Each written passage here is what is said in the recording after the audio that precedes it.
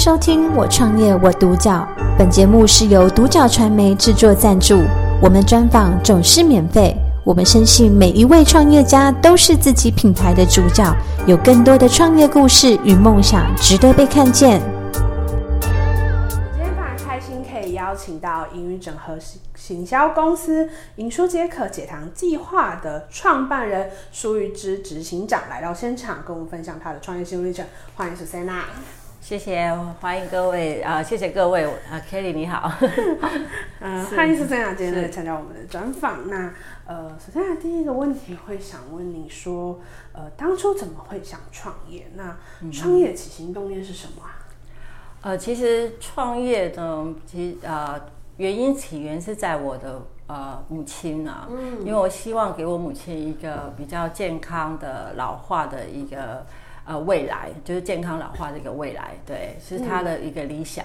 这是我自己的主要的一个概念在。那因为我本身是营养师，在健康行业里面呢，已经从事20几年，快30年的一个大健康的产业。那以前呢，都是帮其他公司在做创业啊，在做整合，在做行销，或者是做一些营养咨询之类的，但是却没有为我们的家人去付出一点心力。然后直到是我母亲得到糖尿病之后呢，然后她在近期的话呢，已经是重度肾衰竭了，所以她血糖标值很高，我才重视到老年，就是我身边的老人呢，他必须要健康，所以呢，我们就创立了这个品牌就是营书皆可解糖的一个品牌。然后这个计划呢，就是给我们这些慢性病人这些有疾病的血糖值比较高的，或者是有三高部分比较高的人的话，给他这样的一个饮食计划，让他能够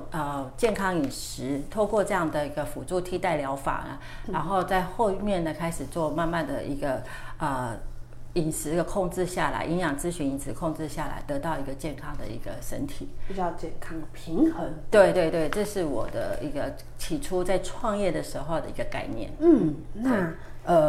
营书皆可解糖这样子的品牌，其实跟我们这边看到的两个还蛮不同的。对，那有没有什么是这样子的品牌下公司的一些主要特色或者是服务的项目呢？营书皆可解糖专家计划其实它是在于就是在讲就是糖分的一个问题因为我们都知道糖是一个甜蜜的负担就是大家很喜欢吃甜的东西啊，尤其是现在精致的饮食当中的情况之下，我们所摄取的糖分越来越高。那在越来越高情况之下，你身体的糖如果没有办法把它代谢掉的话，很容易造成的这些慢性病的发生，比如说三高血糖、血脂还有血压高甚至呢糖也会老化我们的皮肤尤其是糖尿病的患者当你得到糖尿病呢，像台湾来讲的话，每一年的糖尿病的一个发生率就是开始的糖尿病的患者就是被诊断为糖尿病，每一年都有2万多个人现在台湾有230万个人有糖尿病，等于是呢，我们的人口10个人就有一个有糖尿病的问题那就是跟饮食有关系那这些糖尿病或者这些血糖我们所谓的是三高的人，比较高的人的话呢，你如果要他直接营养治疗的话，他们都不太愿意因为有时候你去医院就会发现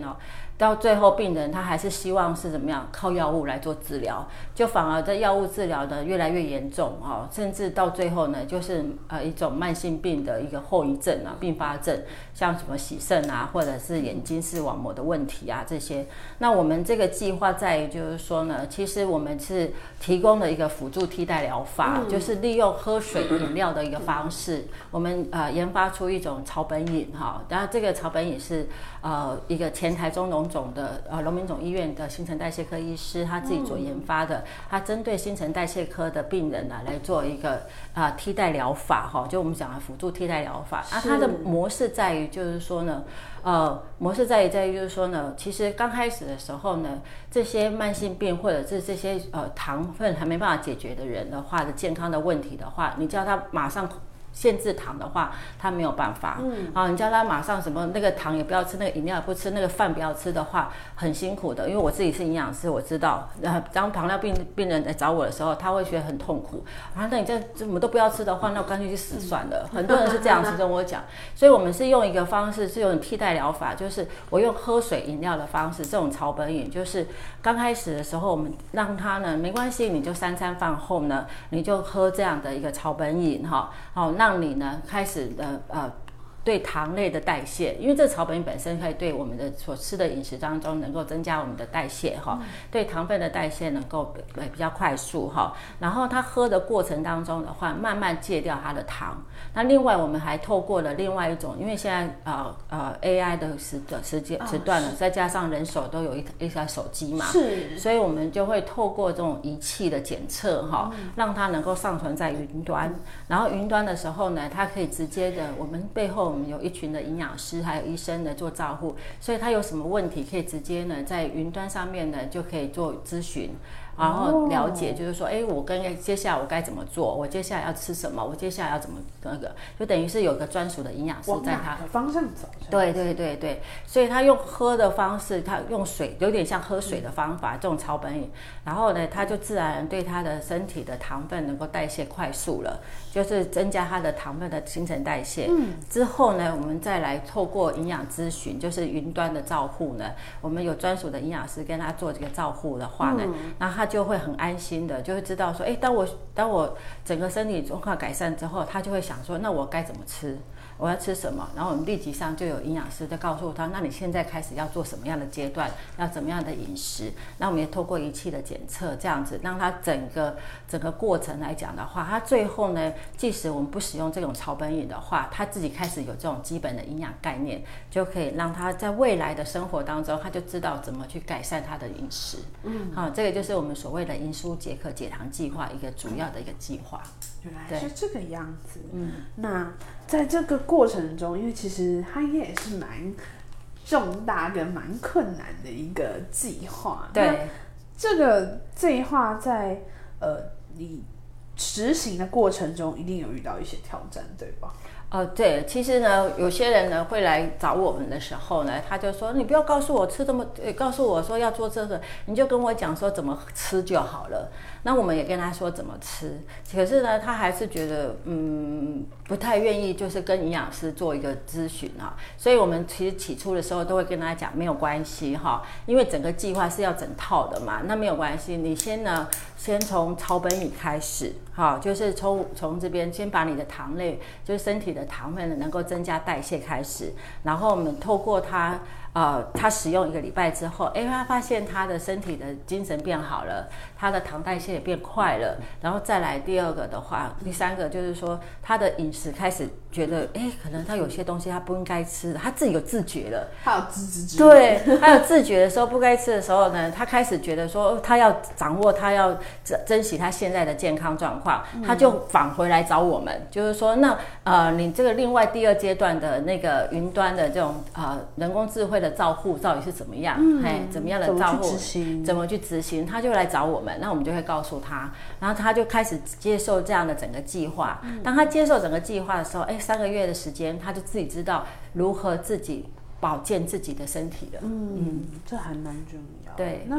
其实一定在刚开始的时候，有一些蛮困难的事情，可能是其实我们所谓的就是一个瓶颈期的时候。对，那时候怎么去转换自己的心态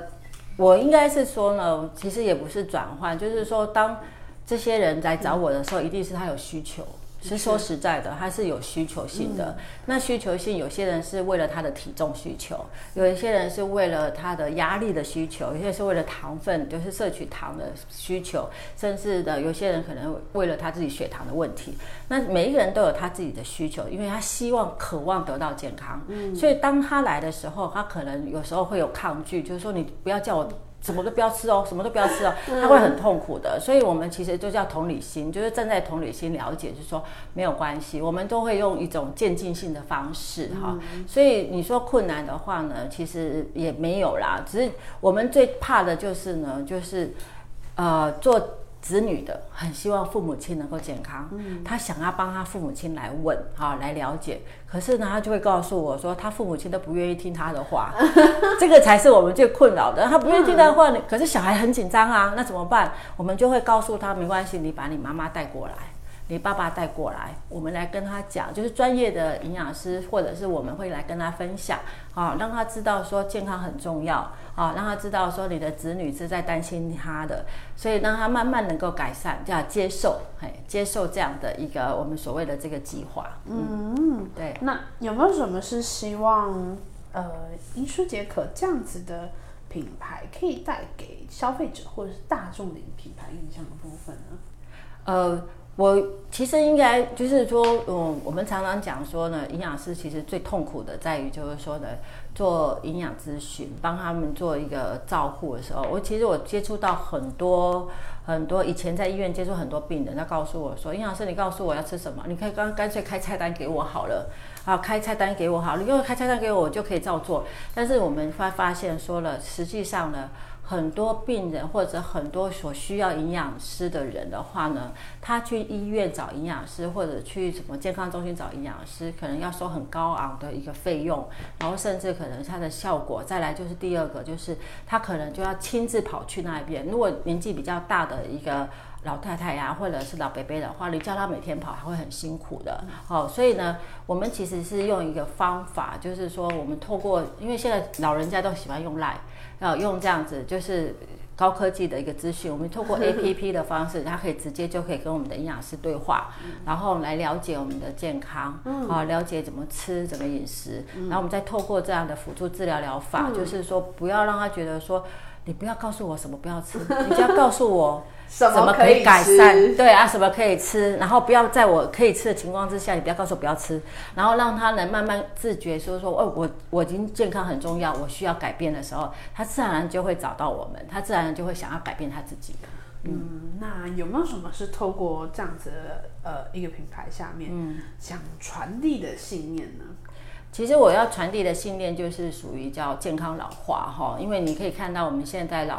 社会已经进入到老年社会了，然后根据统计，2025年已经进入到超高龄社会了。超高龄社会的意思就是说呢，我们有越来越多老人家，他的后面的长期照护的问题哈。可是你可以看看，我们现在已经在少子化了。等到我们这一代到他老的时候呢，他少子化的情况之下的话，其实是你要照顾这些老人是很辛苦的，因为一个小孩子可能照顾5-6个老人或7-8个老人，没有办法照顾得到。如果你自己本身还没有在老化情况之下，你自己本身能够得到健康，然后开始知道营养，知道这种健康的概念的话呢，到你未来的话，这种健康老化是最好的，就是健健康康的老化的话呢，其实也不用给我们的下一代这么多的痛苦。对，所以我们是希望是提供这样的一个